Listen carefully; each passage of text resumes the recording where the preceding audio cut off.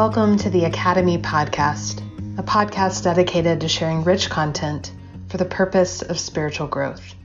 I'm Claire McKeever Burgett, and this is my last podcast as host of this most beautiful and sacred space. I ended my time on Academy staff back in February and pre-recorded this episode to make sure it would release in April. Thank you for journeying with us as our faithful podcast listeners. The Academy will take a break from the podcast to reevaluate its place within the Academy ministry, and will be in touch with you as new and different plans develop. Until then, please remain connected with the Academy by following along on social media platforms, Facebook and Instagram, visiting Academy website at academy.upperroom.org, or by giving a gift to support the ongoing work of creating transformative space, online and in person, for people to connect with God, self, others, and creation for the sake of the world. This podcast and other expressions of the Academy ministry only exist because of generous donors like you. A gift of $25, $50, or any amount to ensure Academy work continues for many years to come is greatly appreciated. Visit us at academy.upperroom.org and click the orange Donate button to give a gift today. Today's conversation features Christopher Carter, Assistant Professor and Assistant Chair and Department Diversity Officer in Theology and Religious Studies at University of San Diego. Christopher's teaching and research focuses on philosophical and theological ethics, Black and womanist theological ethics, environmental ethics, and animals and religion. He approaches religious studies as a liberation ethicist committed to exploring how the moral economy of U.S. religious thought and culture impact the everyday lives of marginalized populations, particularly African American and Latinx communities. He is active in the leadership of the American Academy of Religion, where he serves as a steering committee member of both the Religion and Ecology and the Animals and Religion groups. Professor Carter is also a pastor within the United Methodist Church and currently serves as an assistant pastor at Pacific Beach United Methodist Church. He is married, and together with his spouse, they have one child, Isaiah. We at the Academy got to know Christopher through Frank Rogers, longtime Academy faculty and advisory board member, who taught Christopher as a PhD student at Claremont School of Theology several years ago. Christopher served as faculty for one of the Academy Day Apart retreats in fall 2020, and we hope to learn alongside him again soon. The first 20 or so minutes of our conversation, which took place in November 2020, is us just diving right in to all things parenting in the pandemic, which, believe it or not, has so much to do with being spiritually formed. I decided to leave this part in because of the wisdom Christopher shares, and because sometimes leaving a thing as is proves to be the best thing. I hope you enjoy our conversation that begins with parenting and ends with Howard Thurman, and is interlaced with wisdom, laughter, and joy throughout. Listen on, beloveds. Listen well, listen deep, listen wide. The pandemic has exposed the inadequacies of our I won't say childcare isn't the right word I'm looking for. The way we do or try to incorporate care for children and work, Yes. Right? In this country, Yes. It's totally. You see how it's structured that to be totally dependent upon school, which is a flaw when you have kids who are not in school, right? You know what I'm saying, in that age. So I mean, it's just poorly structured to benefit those who have enough money to afford like a nanny or to afford like or daycare, but instead of actually you spending time with your kid, right? I mean, it's all screwed up. Right. And then employers who, I mean, in large part, just pretend like people are not parents at all, or want us to, I mean, that has not been my experience, but the things that I have read, you're just supposed to pretend like, there aren't children running at your feet.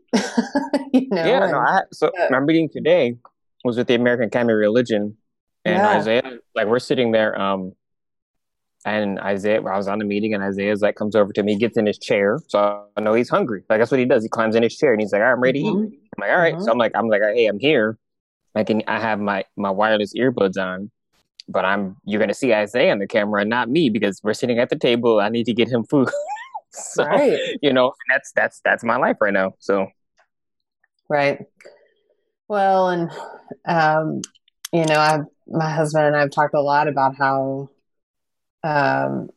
sadly, like my husband works at Vanderbilt University, and he's staff, so he does higher ed administration, and but he sits on I don't even know what it's called, but like staff support committee or whatever, and they help shape and influence policies. And the sad thing is that until people like you, Adam, sit on these committees and also begin to advocate for family leave, like it won't change. That like we have to have just as many dads going in there, saying, I want time, I need time, this is important, as we do moms. And anyway, and then I mean he agrees and we're working on that together. But yeah, the word I keep like early on, everybody about the pandemic was using the word uncertain times. I was like, for me, I was just like, well, times are always uncertain. Like the fact that any of us ever thought anything was certain was a misnomer, But for me, the word that's just come is that it's just been a really revealing year. Just kind of like pulling back the layers more and more, and on all the things, on all the systems, it's like our daughter Liv is one of those children that is in everything and finds every insecurity in our home. So like every shoe mold that isn't perfectly glued, or and just goes and like rips it out, and we're like, well, damn, now we have to go get the wood glue and glue that down, or oh gosh, every little thing. But I think to use that metaphor, it's like that's for me what a lot of this year has been. It's just every kind of crack has then just continued to be revealed and continue to kind of get bigger. So. There's a sermon series there actually on privilege in terms of because that's what you're talking about, right? Because I think people that are marginalized, times have always been uncertain. Like it's never not been uncertain. What happens is you develop the resiliency to live within, and if you're fortunate enough to thrive within the uncertainty, right? And that I think is what sets apart folk who have a kind of a deep, what I would say is like a deep well of wisdom they can lean into and glean from, versus folk who live with the, as you said, kind of the imaginative, idea that things are but they're in control, right? And what this has revealed is that there's actually so much we don't control, and so and that is that transcends to a certain degree race, but it's definitely wrapped up in a lot of class privilege, and I think for me that's been something that's been very, very telling, because again, this time has been I think you're appropriately framing it. It's been very, very revealing, rather than, in addition to the uncertainty that has always existed. Yeah. I think that uncertainty has been part of the reason why there's been so many white people and people of privilege that have been activated for issues of social justice, because now they're getting a taste of what it's like to be in living with uncertainty in a way in which they're having to recognize and be confronted with. They haven't otherwise had to do so.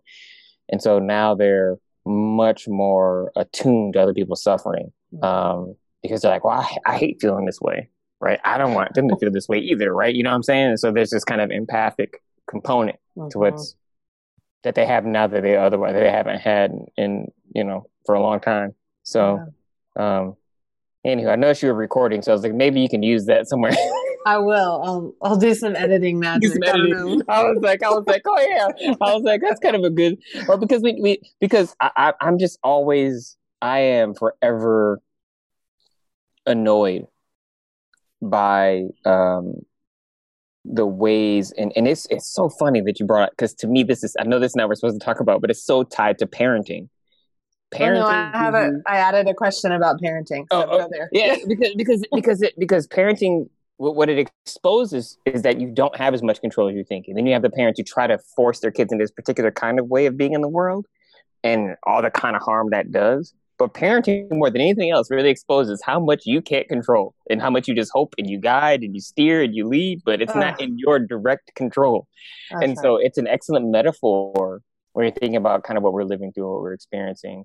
And it's been very revealing to me in terms of how my approach to my life, my approach to my spirituality has deeply influenced my approach to how I raise Isaiah and the kind of person I want him to be, and the kind of parent I try to be. You know, I mean, I'm by no means perfect. I don't think obviously no one is, but I think that it definitely has shaped the language I use around him, expectations of what they might be, and also the compassion I have of myself, because apparently, what'd you say your daughter name? What was her name?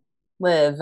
Yeah. Apparently, her and Isaiah are some kind of connection, because I mean, he's almost 3 feet tall, and he's again just 1.5. So he's super tall. He's been able to open doors for like I don't know, for several months, and he can just get into everything. And so we've had to lock things up and try to do that. And I saw the other morning he had gotten a pair of keys and was sticking it into where the lock goes, because you have to use a screwdriver to unlock it. But he had saw us do it so much, he was like, I think if I just put this in there and turn, and I was like, oh my gosh, this is ridiculous.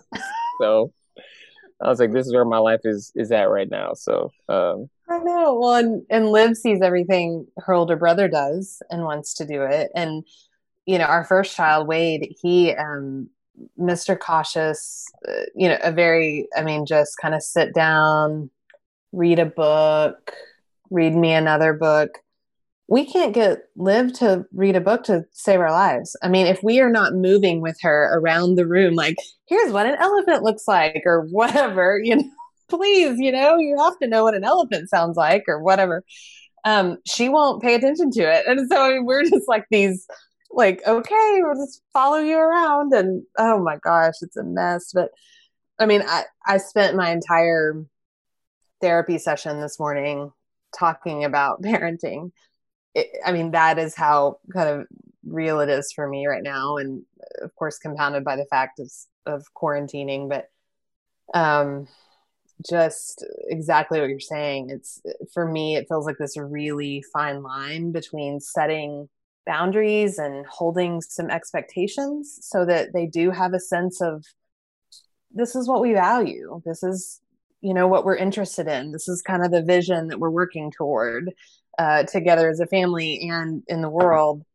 And like, you're your own person and I don't get to control you. And, you know, Wade comes in and says, I don't want to do church because all you do is sing boring songs and talk about love. And, I mean, he said that on Sunday morning, and I'm like, and thank God my husband goes, well, at least you know what we're talking about. Like, I said, so yes, funny. That's true. He knows what we're talking about. He don't want anything to do with it. But anyway, so yeah, it's, whew. Man, my first question was, wow, what's wrong with love? I get the boring songs. I get that. But I'm like, love is that's kind of a cool thing to talk about. So anyway, it's all about individuating and differentiating and whatever y'all think is interesting. I do not, you know, I mean, at least in that moment, that's what that was about. Whatever he can control and whatever little bit of power he has, right? He's gonna try really hard to exercise it. But anyway, yeah, we are just diving in. I love it. Yeah, no, I'm glad. This last thing I'll say, and then we can move over to the actual whatever the questions you have set up. But I think what I've learned is a couple of things with regard to the pandemic and parenting. One, how important community is, and how much like you're like, man, you really need to do this with other people. And this is really it's exposed that, it's revealed that, like, you know, trying to do this stuff on your own or in these small units is just extremely difficult. And I'm like, man, And then secondly, like you have to have people to talk to about it, and that you kind of have similar approaches to parenting with, right? Because I have one friend, and we really approach things differently with regards to how we parent, and it's become obvious, and some of this is wrapped up in like norms, like class norms, white norms. Like I grew up in a community where like everybody parented everybody's kid, and that's just like that was what happened. So you told it. So if somebody else's mom told me what to do or what not to do, I listened and I called them Mrs. So and so, not by their first name, by their last name. I said yes sir, yes ma'am. That's how I still say yes sir. Like I was walking with another dude and I saw this old man say yes sir. Like that's what I do because that's appropriate. That's proper, man. Like that's yeah. You know? And so with one of my friends, you know, everything when they talk about what's happening right now is with regard to parenting is, oh, everything's great, nothing's wrong, everything's perfect, and I'm just like, that's not true. You know, like how they frame it, right? Or you know, they don't, and like you need to. A part of being in the community about this stuff is being able to be authentic and being able to lament some things that you've lost as when you, because it's our first child. Like there's some stuff that I've lost, and I'm like, man, it's okay for me to grieve this because it's not. I'm not the totality of just me being a parent. I don't feel guilty or shame or any of that. It's just a part of it, and that's not normal. I think for certain class cultures in terms of how you think you should perform parenting, right? In terms of the way you project into the world versus how you actually are. And so, anyway, it's definitely something I've been like thinking a lot about. Because people are, you know, people that I really love think this way. And I'm just like, man, that doesn't feel right. I'm not, you know, I'm not reading any parenting books on it and this stuff. I just know I'm like, that doesn't seem like a healthy way to be. So, yeah. Well, don't you think, I mean, I think culture, class has a lot to do with it. Yes. And for me, regardless of all of those things, the people who are willing to do a deep dive, right? Kind of, you know, the way I think of it is those who are willing to kind of swim in the depths of the ocean, like, are the ones who can show up and be like, it was a really shitty day with my kid, you know, and, or can say like, I need help. Like I am out of my league. I do not know how to do this. And I'm the first to admit like that right there is hard because it's like, I like to think I know how to do everything, you know, and there are moments where I have to look at my husband, particularly right now, because it's the two, like you said, I mean, our community is sort of, I mean, we have it, but we're not all together because of the pandemic. But, you know, where I go, I need your help. Like my patience is done. And if I keep talking right now, I am going to do harm. Like, I mean, that is like a very real, whew. But I guess I'm just saying, like, the people and the parents that I'm able to hang with, I guess, the most are the ones who are just like, this is just, you know, really hard and I'm not perfect at it. And I don't know. And in my experience, it's across kind of culture, class in many ways. I mean, if I'm, you know, thinking about it, and the commonality, the common thread are the people who are deeply introspective in their whole of life. Anyway. No, I think you're right. I think you're right. You know, because there's a way in which you can be introspective into your own like specialization or your vocation, and not really apply all that to yourself, right? Yeah. Because of what that will expose, what it brings up to you, and you have to deal with it and confront it. You know, I completely agree that that is the through line. It's, can you be vulnerable enough to be honest with what's going on and not have a sense of shame or guilt, but just being like, no, this is just a part of what it means to be human, and to try and figure out how to do this thing that you, unfortunately, there is no book on how to be a parent. Every kid is different. And so you just have to kind of figure it out. And I 100%, I mean, Isaiah's a pretty good kid. You know, we've been fortunate, you know, like he and the things that I don't know if this is happening to you yet, but I'm sure it has. The things he does that get on my nerves are the things that I do that I'm like, yep, or So I see myself and I'm Absolutely. like, yeah, I'm not. I'm like, I can't get mad at you for doing the things. I know. I'm like, yeah, we have to figure out how to work with that when other people work with me. So that's kind of how I've been able to kind of put it together. But no, this is, yeah, I agree. That vulnerability is so key, and this is what I think. I'm wondering how we come out of this pandemic, how it's going to continue to reshape community, because I do think some of us have been able to kind of have this awareness or this awakening during this moment. And what does that go? How does that change how we have relationships moving forward, and what we really value, or are we going to kind of go back to the way things were, or to try to pursue a vision of what we think they were, rather than trying to move forward? I don't know. I think it's a particularly important question for religious communities, but for community in general.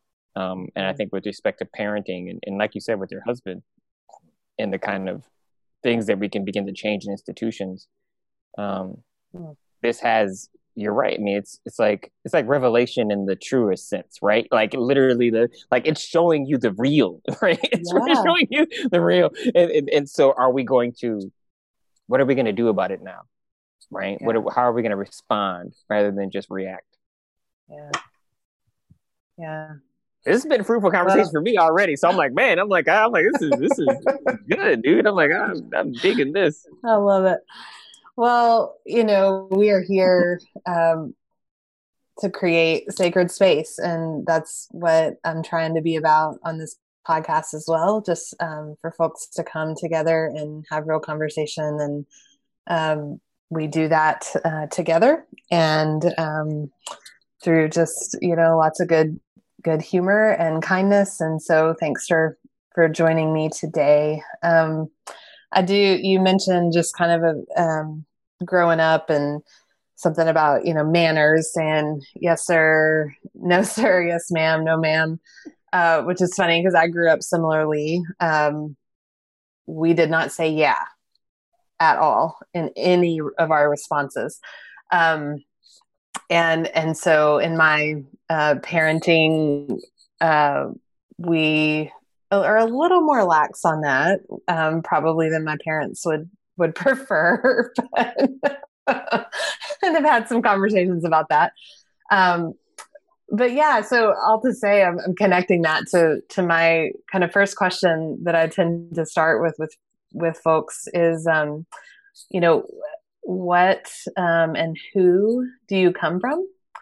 And sort of what's the geographical landscape of your faith and of your life look like? So tell us about that.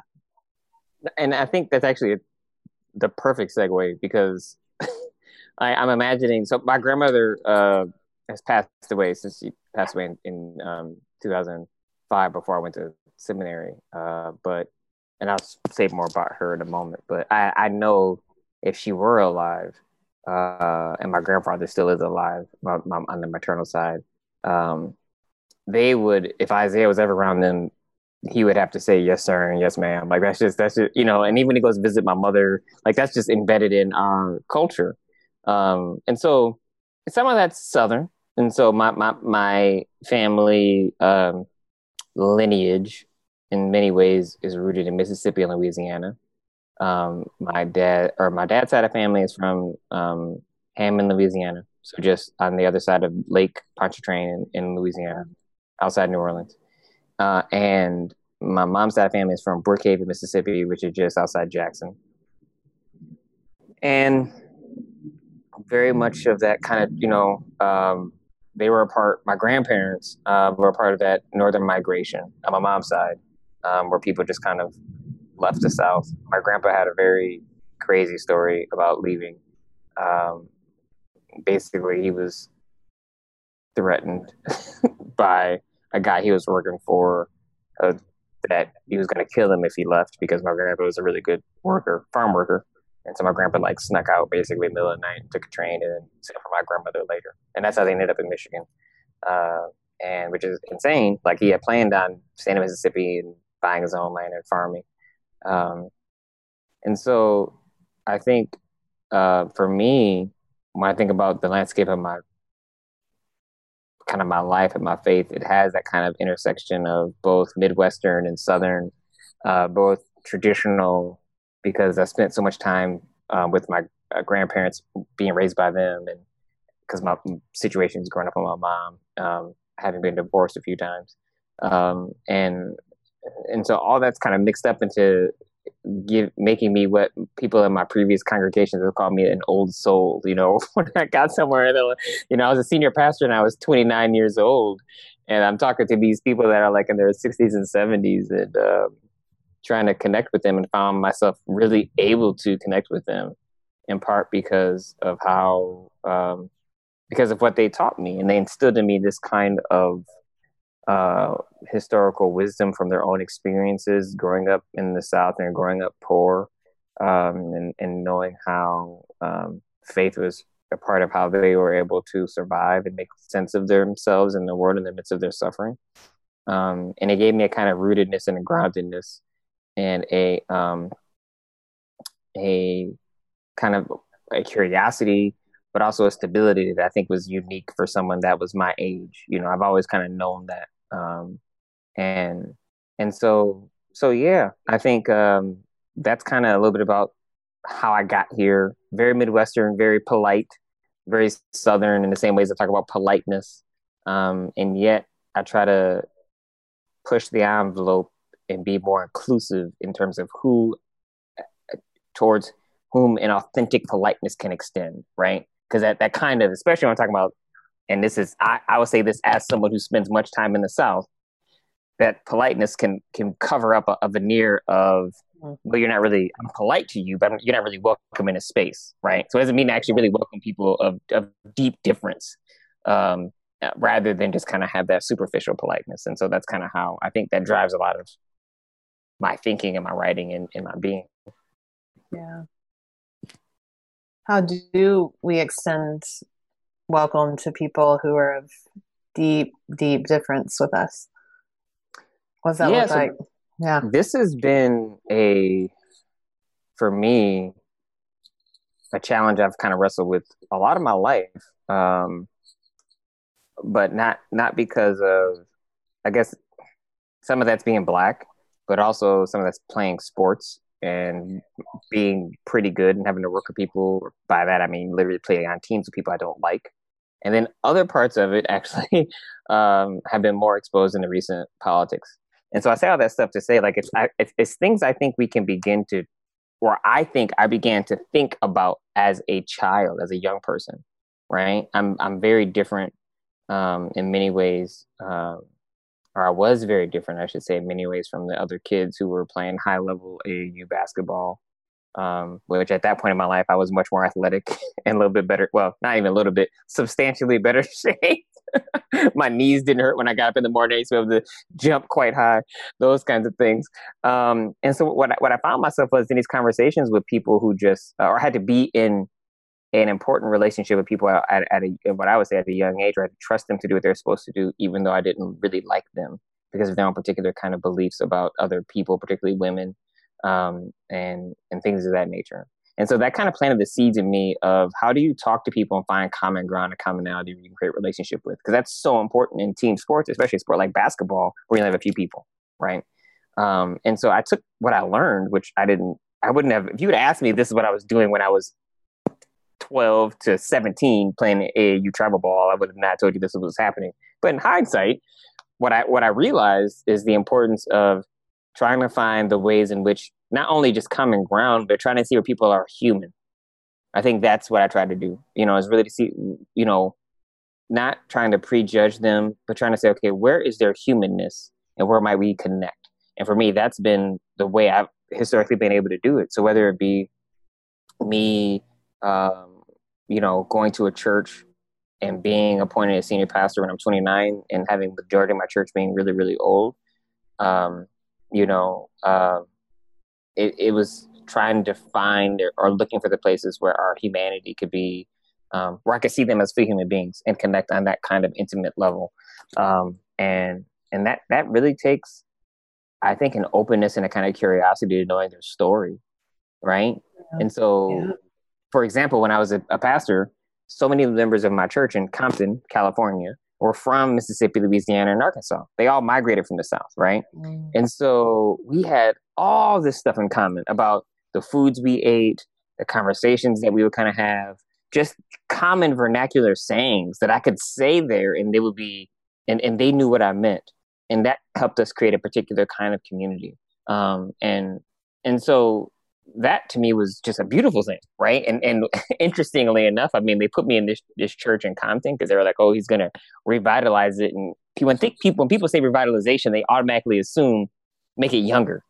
That's not what happened. So I'm in this church for 3 years, and the church does grow, like more than doubles, but it's all people who are still older.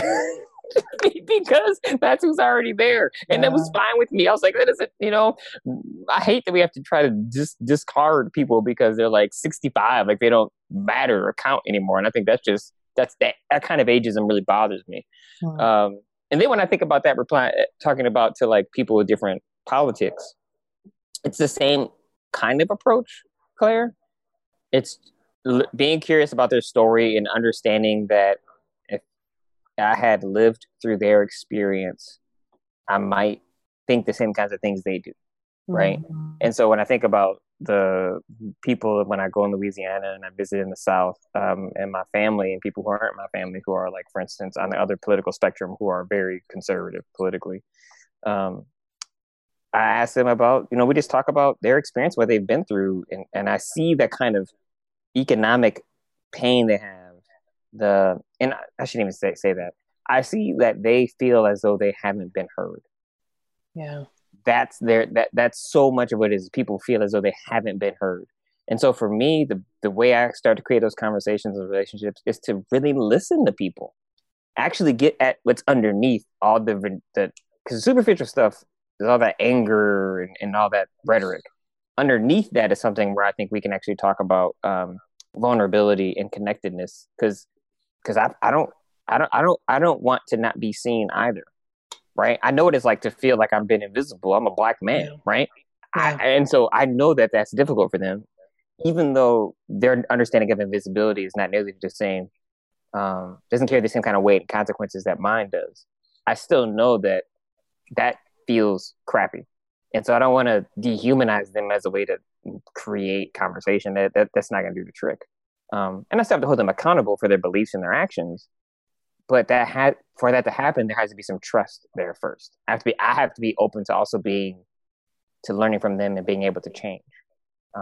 So this isn't a one-way street, right? This is not in that. So anyway, that was a very long answer. I apologize, but that's kind of yeah. I mean, there's a lot there, and I'm thinking.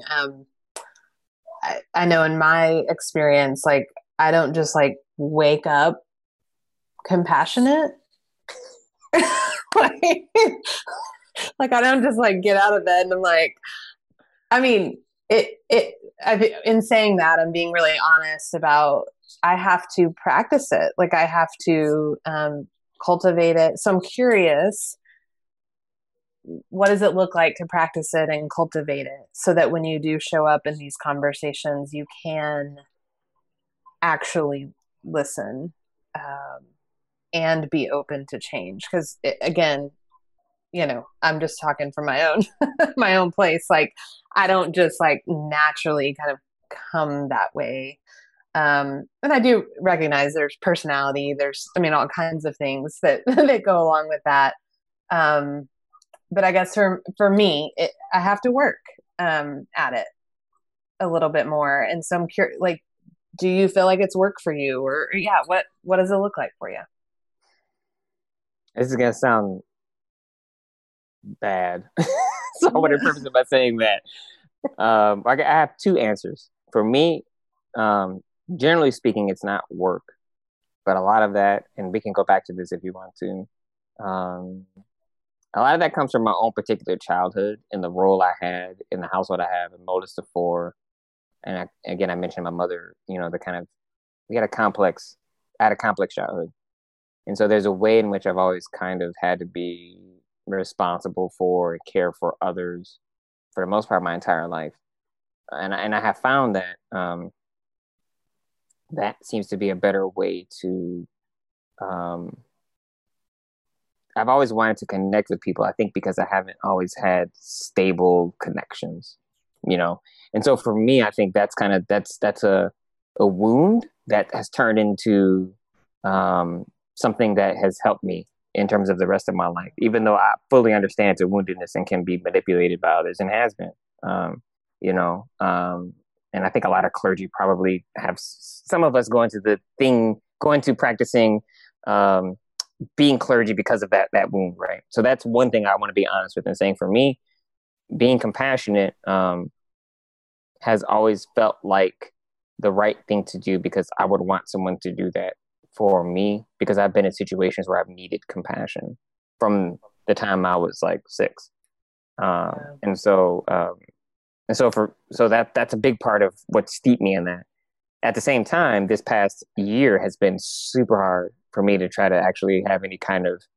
It's been harder for me to be compassionate towards others because for me, my spiritual practice has been it's music and exercise, and I pray, I meditate, I do all that stuff, and all that stuff matters and it's helpful. But for me, the most important ones it's embodied practices. This is again why I think I was able to.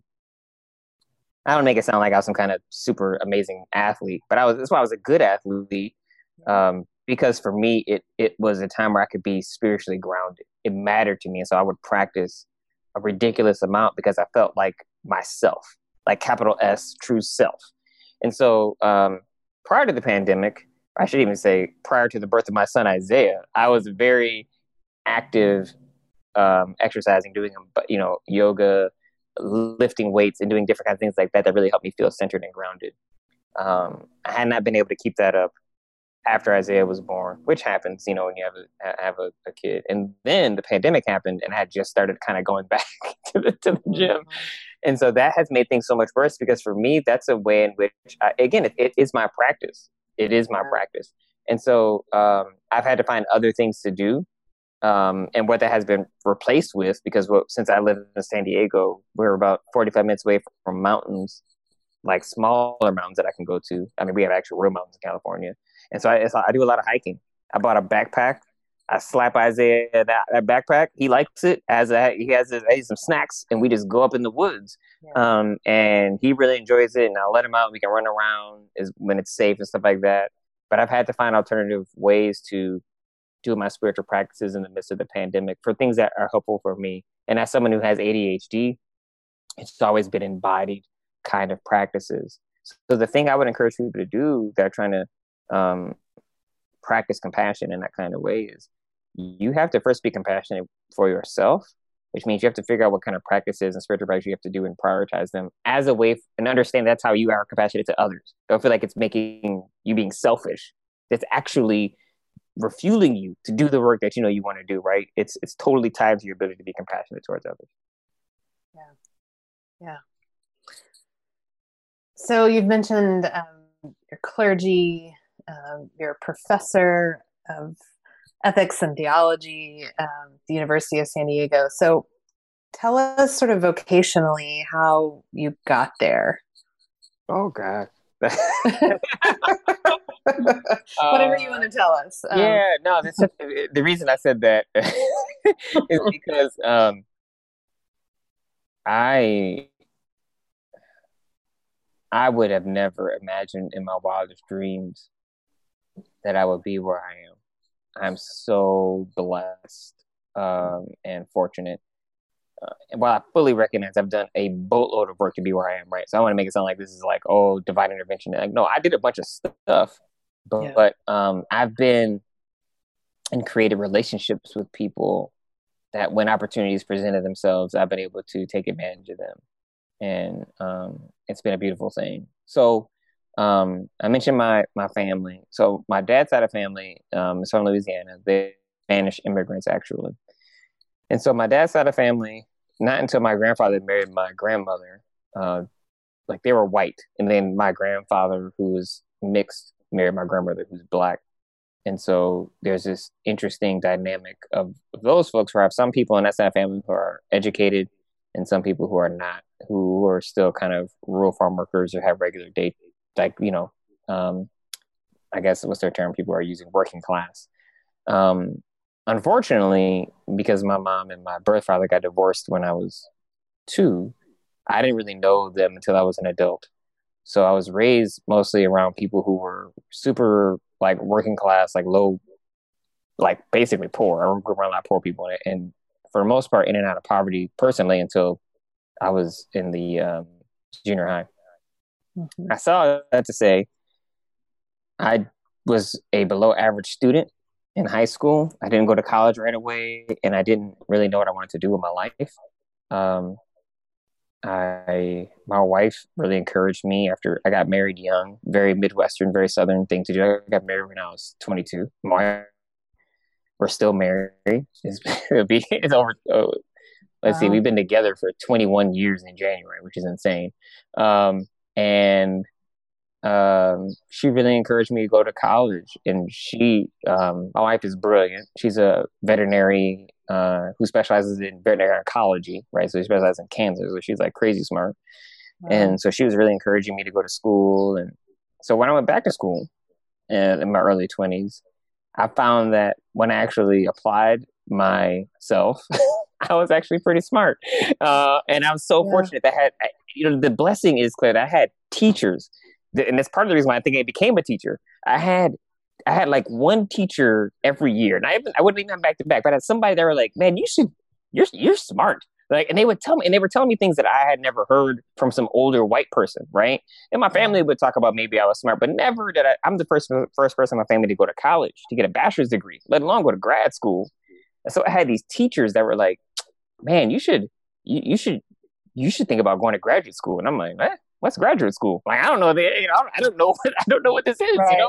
Right. And so in that process, I recognized and accept the call to ministry. And realize as Methodist, you have to go to grad school. So that's when I really started learning about grad school. I get a full ride scholarship to do my MDiv. And then I get another full ride scholarship to do my PhD. I got good grades and all that stuff. So, but I think at the core of it was this acceptance. It was this, I had to see myself as someone who was smart. I had to see myself as someone who would contribute. And so that's, I think, is when I think about my vocational journey, part of the reason I start by saying, oh God, it's because so much of that was my own ideology of myself and being like, I am smart. I do have ideas that actually should be put into the world. I can make a difference. It was like, I remember moments just realizing this, like, wow, I can really do some good in the world in ways in which I never thought. And so because of that, my interest has always been in connecting people, working with people, and working across difference, particularly racial difference. And so I spent a great deal of my work focusing on racism with respect to environmental justice, food justice, and within congregations. And so I just took my curiosities and my passions and applied them to this kind of theoretical degree, really. I mean, I have a degree in philosophy and ethics, and I've always worked in a church in the midst of even doing my degree. And so I was always taking what I learned in the classroom and putting it into practice and making those in conversation with each other. And it was challenging, but at the same time, very rewarding. I feel like it's made me I know it's made me a better scholar. And so that's that's more or less my journey that I would say that's kind of led me to the work that I do. And I've just been really fortunate to, when opportunities presented themselves, I was prepared to take advantage of them. I busted my behind in grad school to make sure that I was, I guess the last thing I should say is, for me, going to school, and I don't know if this was for your sake or how your parents felt about this, but going to college was, if you're going to go to college, it had to help you get a job.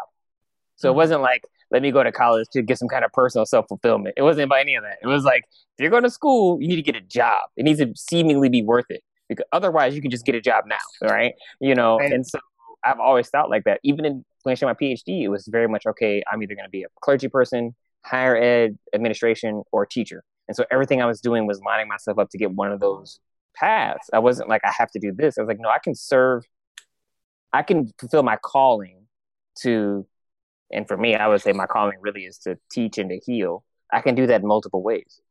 Mm. So, yeah, that's kind of my path, I guess. Yeah. Yeah. My dad, actually went back to school when he was 40 to become a physical therapist.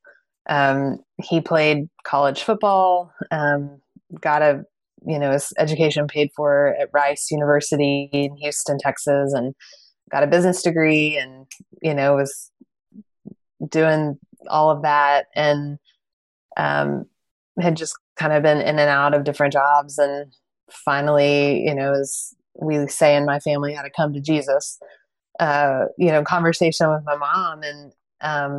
And it was like, I'm either going to do this now. He'd always had that, desire, kind of draw to that, but it had never felt like the right time. And they discerned together that it was, kind of now or never. And so I was 11 when that journey for him began. He had to get prerequisites and all that. So my brother and I actually grew up with this, like, it would be great if y'all could figure out like what your true, like passion and calling is now, so that you don't have to like, kind of start over again when you're 40, and so that was the interesting, kind of, message that we got, just, a lot of encouragement to do, to the extent that we could, some of that discernment and figuring some things out, earlier on. Which you should tell your dad. You should tell your dad though. So I was deciding between pursuing a degree in physical therapy or getting my degree in. I actually got it in business administration, but I minored in religion. But I knew because I thought, okay, because I was still kind of playing with this call to religion, call ministry. I was like, well, just in case I'm wrong about this call, I got to have something else as a backup. So I'm a minor in religion. But I was trying to decide between going to Michigan State and get a degree in physical therapy and then going to pursue that because it's because of sports. Like I totally see like it's a part of my identity, and so I totally see how your dad was drawn to it. So you get so I get it. So that's awesome. Yeah, that's so cool to hear about your dad. Yeah, and mom's a school teacher. Taught American history and English for years, and worked extra jobs while he was going to school and all that, and and again, being 11, it was very formative for me. Very much aware and awake of all that was going on. And, but yeah, he got that degree and he, has been able to really do what he loves for a large part, and so now that I'm 38 and almost, 40 and thinking, I mean, I think about that a lot. And I think that, I kind of have vocationally danced in many spaces, but the thread has been there all along for me of, I mean, I think you said, teaching and healing, is for you. And, for me, the word healing comes up as well. Like, what does it look like to meet people in spaces of healing? And thank goodness, right? Healing can happen in the classroom, in a yoga studio, in a church, in our homes, hopefully, I mean, it is a transcendent, work of the spirit. So yeah, that's beautiful. So, we're here, this podcast episode, full disclosure, won't air until probably April. So we'll be 4 months into 2021, but I am curious just to hear from you as 2020 comes to a close. What has it been like? What are you feeling? And what are you looking forward to? I think that, this year has been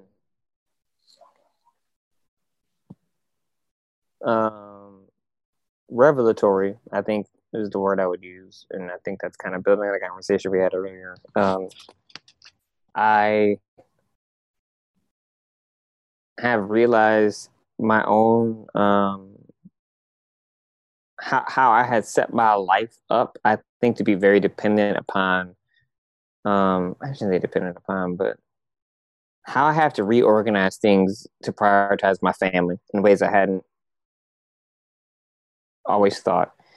And the difficult part for me is there's probably the part of me that's still got some kind of patriarchal ideal about manhood in my head.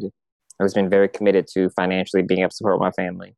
And some of that comes also from growing up poor, and financial security really matters to me, really matters to me because I know what it's like to be deeply financially insecure. And I'm like, I don't ever want to be like that.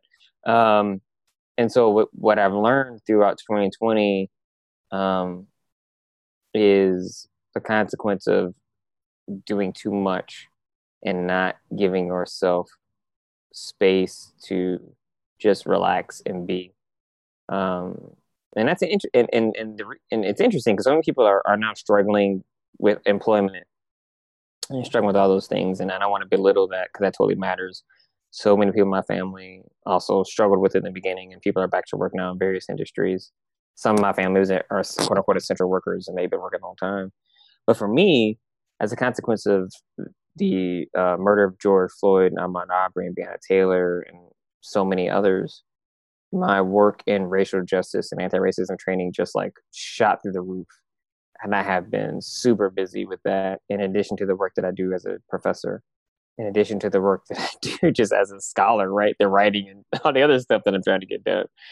And so, and of course, in my head, I'm thinking, well, this is stuff I have to do. This is I need to, people are interested. Now, I have to take advantage of this moment, right? When am I going to have all these white people asking me to help them not be racist? I'm like, this actually matters, And so in my head, I'm like, I have to do this. And I am, but the cost has been just exhaustion, like days where I'm just exhausted, not spending as much time with my family as I think I know I should have, and realizing how much I need to take some time away and give myself a break. And so this has been a year that has revealed the workaholic tendencies that I have and how it can actually harm me in ways that I hadn't thought about. There's an excellent podcast by this called Code Switch at NPR. And they have an episode that I would highly recommend everyone to listen to. It's called This Racism is Killing Me. And it's about this research done, the second half of the podcast. Basically, it's about how racism actually impacts BIPOC folks internally. How it literally causes us to stay in fight or flight mode, and literally what they call epigenetics, literally kills us from the inside out. So all these things that people the doctors have been attributing to poor diet or environmental pollution, they're now realizing that that's a part of it, but also a part of it is the fact that our bodies are constantly reactive because we live in a racist world, right? And it's depleting our T cells and there's other things we have to have in our bodies that allow us to live. And that goes across even if you have money, that goes across all class dimensions. And I listen to this podcast and I am crying because I realized this is how it gave me words to describe how I feel, the anxiety that I feel inside, even when I'm doing my anti-racism training, because usually there's some people in there that want to be in there, but they really are struggling with they're struggling not centering whiteness. and so that brings up all kinds of stuff in me. And so, yeah, I've had to realize that, this will be the last year that I will do this and work like this, that I have to really be okay with working less and recognizing that I'm still making an impact. There's only so much I can do. And that when I have I have a sabbatical in, it's 2022, that I need to actually sabbatical, and just not, do anything. So yeah, it's a hard lesson, I think, actually, but it's been an important one. Yeah. Is there anything you're looking forward to? I'm looking forward to this vaccine, man. That's right. I'm looking for this vaccine. I'm looking forward to taking my son back to the beach and and playing, like taking them to the children's museum and let them run around. Right. Like, me personally, like I'm fine, like but I feel really bad that he can't like, you know, um, play with other kids, because I'm like worried about what's gonna happen. I think Yeah. I'm just looking I don't forward know. to like him being able to experience like I mean he's on 1.5. It's not like he doesn't know any better. I think he's gonna be fine, but this is still just been it's been really hard on kids. Like I'm it's been hard on my undergraduate students. And so I guess I'm Yeah. looking forward to is for them, even though I want it for myself too, I'm looking forward for them to get back to being able to experience life in a way that isn't so traumatic. Yeah. My husband reminded me the other night that the pandemic has aged all of us, and that includes our children. And I mean, I spent some time grieving that, and I mean, still am, but actively I was just crying thinking about my 5 year old in particular, in the ways that I can see that he's aged in a way that doesn't feel, I guess, as normal or as developmentally what would happen. And I think, I mean, even as careful as we can be about what we talk about and all of that, I mean, it's in the air, you know, quite literally. But the grief, the trauma, and they absorb it, and yeah, I I too look forward to him being able to play with his friends without a mask on, or at least, yeah, in some kind of more free, less restricted way, would be really lovely. So, yeah. That's how I know I've gotten to this point. And I mean, it's so funny because when you asked me that question, the first thing I thought about was what Isaiah could do. It wasn't even about me. Like I'm looking for the stuff for him, like Yes. and maybe that's a sign of being a parent, or just a sign of just I don't know, maybe being responsible for other people. But Yeah. um, I like. I mean, there are things that I'm happy about, and be like, oh, this would be great, but. I just think there's so many others who are dealing with so much more, even just in my own house. So So tell us about your work called Racial Resilience. What is it? How was it born? Um, what's your involvement with it now? Tell us more about that. yeah, so that racial resilience is a anti-racism um, like training seminar that combines some of the core insights from spiritual formation and contemplative practices and various critical race theories. Um, Basically, we use contemplative practices to get people in a space to learn critical race theories and how we embody racism and how really embody race and then embody racism and how that shapes us as people. And so it's a novel approach. Because we talk a lot about structural racism, but we talk about structural racism. Our entry point to addressing structural racism is with ideologies and the ideas that we have that allow us to normalize racist attitudes, thoughts, and policies, and racist economic practices, right? And what we found that one of the um, shortcomings, I would say, of traditional anti-racism training programs is that they tell people, particularly white people, to like this is how racism works. Don't be racist, Right. basically. And I think the weakness of that approach is when you talk about race, all kinds of stuff comes up, all kinds of identities comes up, all kinds of emotional stuff, and they're like, okay, that stuff's going to come up, but you need to deal with it. That's true, and what we try to do is give people tools to deal with it. So because it doesn't just come up once, it comes up over and over and over again.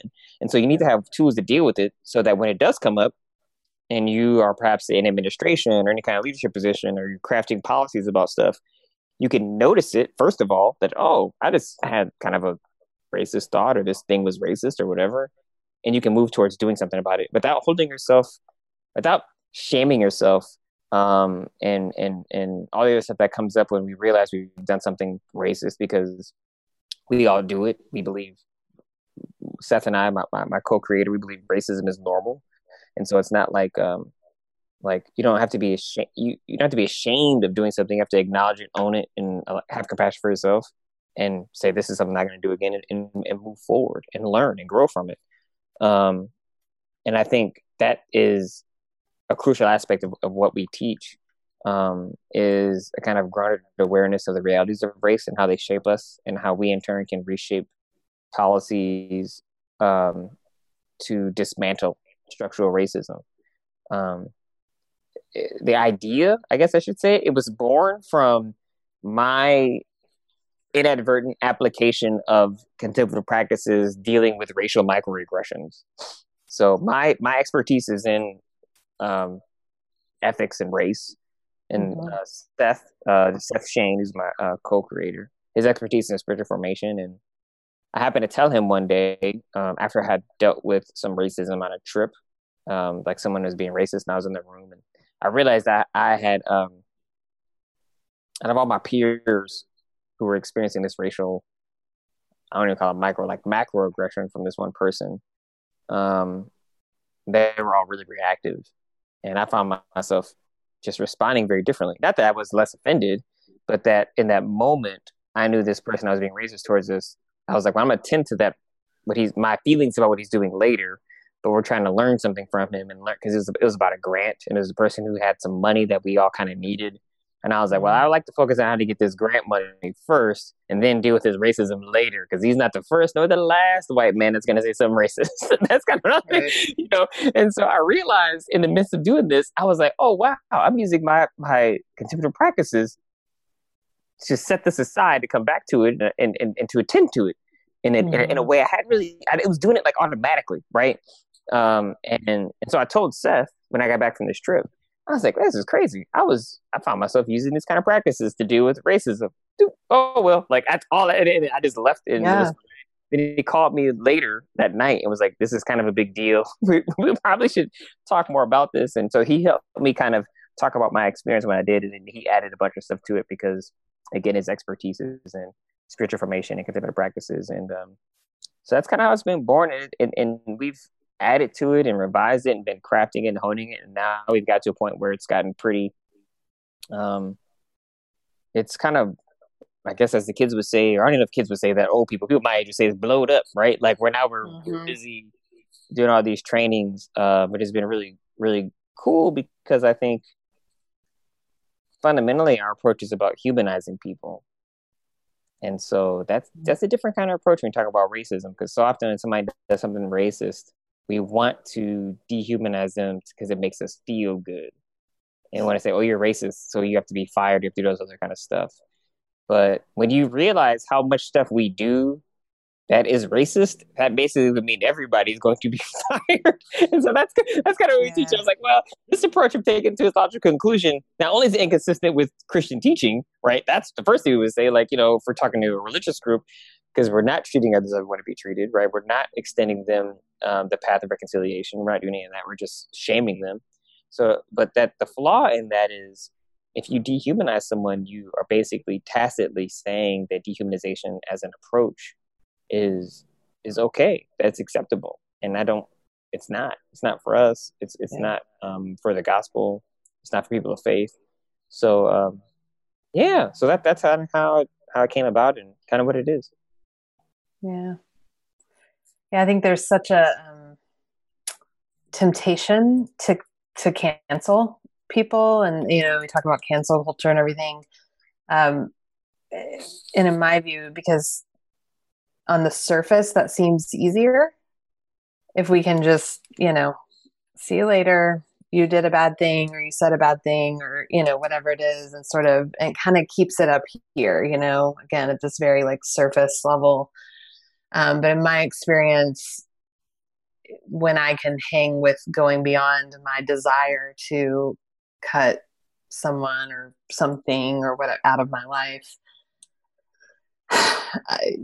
and actually see them as a human, I'm better able to name exactly what it is that really gets me about what it is that they said or did, or maybe a whole pattern, right? A whole system that is being upheld that makes me sick to my stomach. And in that naming and that identifying, then we can, I feel like, get closer to some kind of accountability, or some kind of like, hey, this isn't cool with me, and can be really specific. I mean, Brene Brown's not the first to say this, but she has, resurfaced it, but clear as kind, like as clear as we can be, like, this is not cool and this is why, and, and move beyond that. But that kind of clarity is so, it's important. It's difficult because sometimes we don't take the time to figure out what it is within us that's being reactive, right? We just react. Yeah. And let me pause, figure out what's going on in me first so that I could actually intentionally be clear. I don't think people are doing this, and I don't think people are intentionally trying to, cloud what it is that they're saying, or not, I guess I should say, not be clear. I think it happens because we have been taught to react, or we immediately think it's important to react rather than sitting there and discerning what's going on within me. And again, this is why I say compassion is so important, because, we need self-compassion to actually, when we do something racist, or if we experience racism, right, you need to actually be able to do some self-healing. So that's crucial. And we have to have compassion for others. That allows us, it shapes the approach, the way we're going to engage someone, right? And it allows us to see them as not only as a human, but allows us to be, again, open to them. And people just receive it differently. Like I've seen, just some of the most profound changes in people when what we do clicks with them, when they allow themselves, people of color, for instance, when they allow themselves to grieve their wounds. I had one of our participants, her mother, she's Japanese, her mother's family was interned. She wasn't interned. Her mother wasn't interned, but her mother's family was interned. She was like sent, actually, no, take that back. Her mother was interned. I'm sorry. But her mother was young and interned. Mm-hmm. And so, because of this, her mother had a lot of shame and guilt around being Japanese and what that actually meant and all that stuff, and went on to school when she got older and studied like French studies and British literature studies, and totally dismissed Japanese history and culture, and was like, didn't think it offered anything. And it wasn't until her mother was in her 60s that she could begin to kind of peel back the layers of why she had dismissed so much of her own culture, and see that I was wrapped up in this idea of what it meant to be seen as a human being and to be seen as a good American and patriot and all that stuff that was wrapped up in racism. And so the person's telling the story, right, about her mom. And she just, and because we're talking about the white racial frame and other things about how we are taught to project whiteness as a way to be accepted as people of color, and how white people are taught to project a certain kind of whiteness to be accepted. And you can see this moment for her where it clicks. She's like, oh my gosh, this is what happened to my mother. And she starts to cry. And it's like the most profound kind of moment to witness it and to be like, wow, and to hold that space for her. And also she talked about later how the tools that we had taught her about self-compassion were so helpful for her to name something she hadn't quite been able to name in a vulnerable space like that, know that she could do something with that stuff that came up, right? It wasn't just like, she thought that perhaps she was able to surface that stuff because she knew she had the tools to attend to it. So that to me is the kind of radical thing that we're trying to do, right? And with people of color, right? So often people of color think, I don't need this kind of anti-racism training. I was like, I think we actually all need to learn and realize how we've internalized a lot of racism, and what it means to heal from that, and to give space to others to do the same. So it's been awesome and exhausting. Yeah. Awesomely exhausting. I guess that's what it is. You said 2022 you get a sabbatical? Yeah. No, I get so next year, so the fall of 2021, spring of 2022. So next year is my last year in the classroom, and then I get a year off. And so we're trying to figure out what to do in terms of if we're going to go somewhere, do some research, or if I'm just going to stay here. And for me, that is like relaxing, like going somewhere and having time to read a book. Like I'm like, that sounds awesome, man. I'm like, man, I'm gonna go and read. I'm like, that sounds amazing. I love to read. So yeah, the things I do for pleasure, I don't think normal people do, but that's kind of part of the gig. When you get a PhD, you're a little bit something about you is a little bit off. Right. No people don't put themselves through this torture. That's what I tell. No people don't do it. So there's something with me that I know kind of just is just off, and that's okay. I appreciate that about myself. Yeah. So, what's your definition of spiritual formation, and how does spiritual formation connect with justice? And that's such a great question, because I think for me, spiritual formation at its core is about like growth and transformation. That's kind of how I've always seen it. It kind of, and in the only way I see that kind of taking place is through kind of the formation piece. For me is the education, right? The things who are you reading? What are you reading? What are you learning?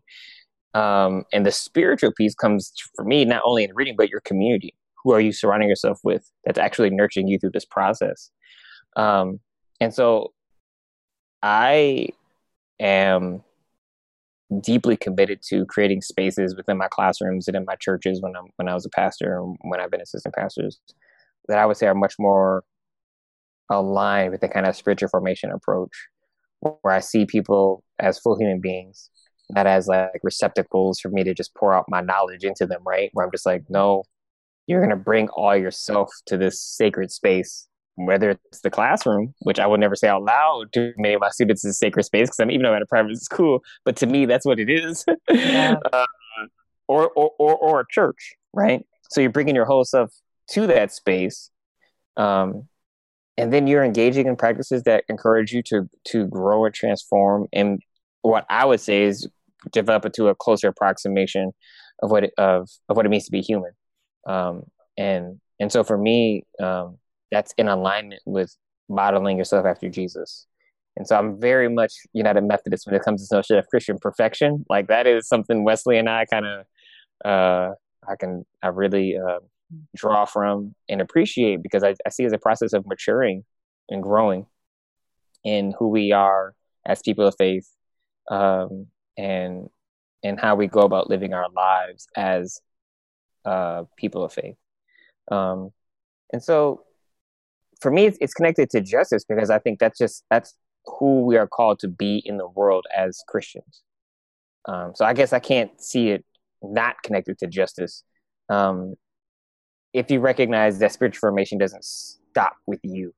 I think the people who I see that have a hard time making that connection have a very individualistic understanding of spiritual formation, right? When I think about the spirituality of Jesus and what I go back to, first, I should also clarify, while I'm very much a Christian, I would say I align my spirituality more closely to Howard Thurman in what he calls the religion of Jesus. That's kind of basically makes sense to me and kind of what I follow. Give me one. Sorry, somebody. I don't know if you could even hear that. Could you hear that ringing? Yeah. Okay, sorry. That's okay. We can edit. Yeah, no, yeah. Yeah, somebody's calling, and I was like, so for me, the religion of Jesus has been like, and that kind of understanding that Thurman talks about in Jesus and Disinherited has been crucial in my own development of my spirituality, because it centralizes the core message of the gospel without, in a way that I think gives us something we should aim for, right? In terms of embodying this way of being in the world. And so when I see Jesus, when I read about Jesus in the gospel, I see this person who is deeply in community, in relationships with people who are poor and marginalized and people who are suffering, and also trying to extend relationships to others, right? To tax collectors who clearly aren't suffering, right? They got money, to Roman guards, to other people, right? So it's not just poor people, it's all people, right? Even though he prioritizes helping those who are in need. And so I see, when I think about formation, I'm like, well, I'm supposed to be trying to live like this. How can I embody this way of being in the world? How can I follow this kind of path? And it has to result in action. It can't just end up being this kind of, I do it for myself because it makes me feel good. I do these practices, I pray, I do it makes me feel good. It does deepen something within me that allows me to feel connected to my truer sense of self. But what that does is push me towards others, right? To helping others, to being that kind of healer that I discussed, because I think our faith is best expressed in community. So yeah. Yeah. Well, I wonder if you have a blessing or scripture or story, poem, something that you might offer as we close our time together today.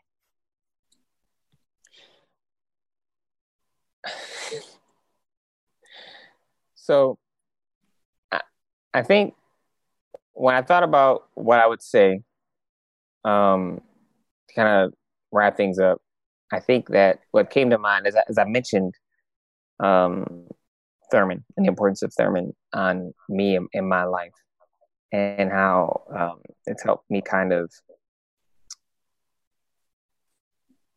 make sense of my own spirituality, using a lot of his words. And one thing he says in his autobiography I thought was really powerful. He's like, it's things in Christianity, in the religion. He's like, it's in the religion because it's true. It's not true because it's in the religion.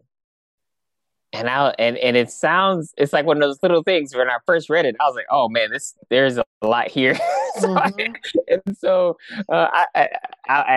happens is I read books now, because after I read Isaiah to sleep, to take his naps, and at night to bed. So that's what I do all this reading. So Isaiah's reading all kinds of philosophy and theology. I read it, he doesn't know any difference. I'm like, I hope it's seeping into his brain, right? And so after I put him down, I go back and I reread that section, and it really, what resonated with me, this idea that the truths that we find in here, they're not true because, we think Jesus said it or we believe Paul said it. These are things that are deep truths that reach beyond our own small segment of what we might call religion, right? That it stretches and connects all of us and like binds us all together. This kind of interconnectedness, so to speak. And that for me has just been so powerful, to help me realize how, especially in the midst of this pandemic, how we are all deeply interconnected, and how we can look to and learn from others, not only spiritualities and spiritual practices, but just learn from the way they are in the world. That has always, that has stayed with me since I read it this summer. And because literally it's something I read this summer. And it continues to shape how I interact with people of various kinds of faiths and faith traditions, and also people within Christianity. It really has helped me come to grips with some of my own beliefs and how I want to discuss and talk about those beliefs. Yeah. Say it for us one more time. Yeah. So I wish I had the page number. I'm sorry, I forgot about it. But it's in his autobiography. But what he says is that it's in the religion because it's true. It's not true because it's in the religion. And I think all too often we can read, especially different Pauline epistles in the New Testament, and talk about what we mean when we talk about truth. And I think about how those stories and passages were weaponized to justify the genocide of indigenous folks and the enslavement of Black folks and the oppression of women and the disregarding of people who are disabled, right, as not full human beings. And so that for me has been part of the reason why that's powerful, is because it gives me that kind of important hermeneutic with which to read the gospel and read the Bible from. And I think that is crucial. I mean, I don't know if you saw this, but the Southern Baptist presidents just signed some document stating that they kind of disavowing critical race theory, trying to go along with the stuff that Trump was saying in terms of him saying that it creates separation. And one of the things that one of the president of this organization said was the Bible teaches us the things that we need to know, all that we need to know about man. So super sexist, right? Even how I phrase it. And that no secular ideology can help us understand racism. And I thought to myself, there's so much that in so many ways people have used the Bible to harm people. And to say that, especially the Southern Baptist Church, that is all wrapped up in historical concepts of slavery and racism, right? And Ku Klux Klanism, right? Yeah. It disregards it doesn't take serious the ways in which people can take things out of the Bible and weaponize them to harm people. And so Thurman's quote for me is an important hermeneutic with which to read the Bible to say, okay, where's truth in here that I think actually is truth that isn't limited to my own time and my own place or my own race or my own separate set of powers, right? But truth that I think actually connects us and binds us all together in the ways in which we read about and hope about and dream about in the biblical text.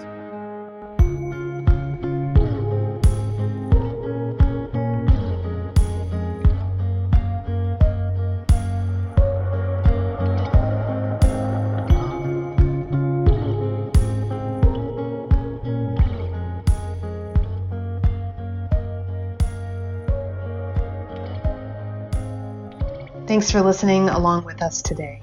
For more information on how you can begin and continue the work of anti-racism, visit the Academy resources page at academy.upperroom.org/resources.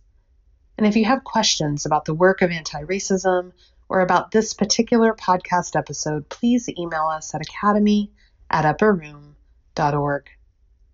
The work of love and justice begs of us to stand our sacred ground, to open ourselves to change, and to deeply trust in the God who marches, dances, listens, learns, and sings along with us. Thanks for being a part of this life-changing work. We're grateful you're here, and we hope you'll stay with us for the long haul. To hear more from faculty and wisdom guides in the area of spiritual formation, and to learn more about Academy offerings, visit us online at academy.upperroom.org.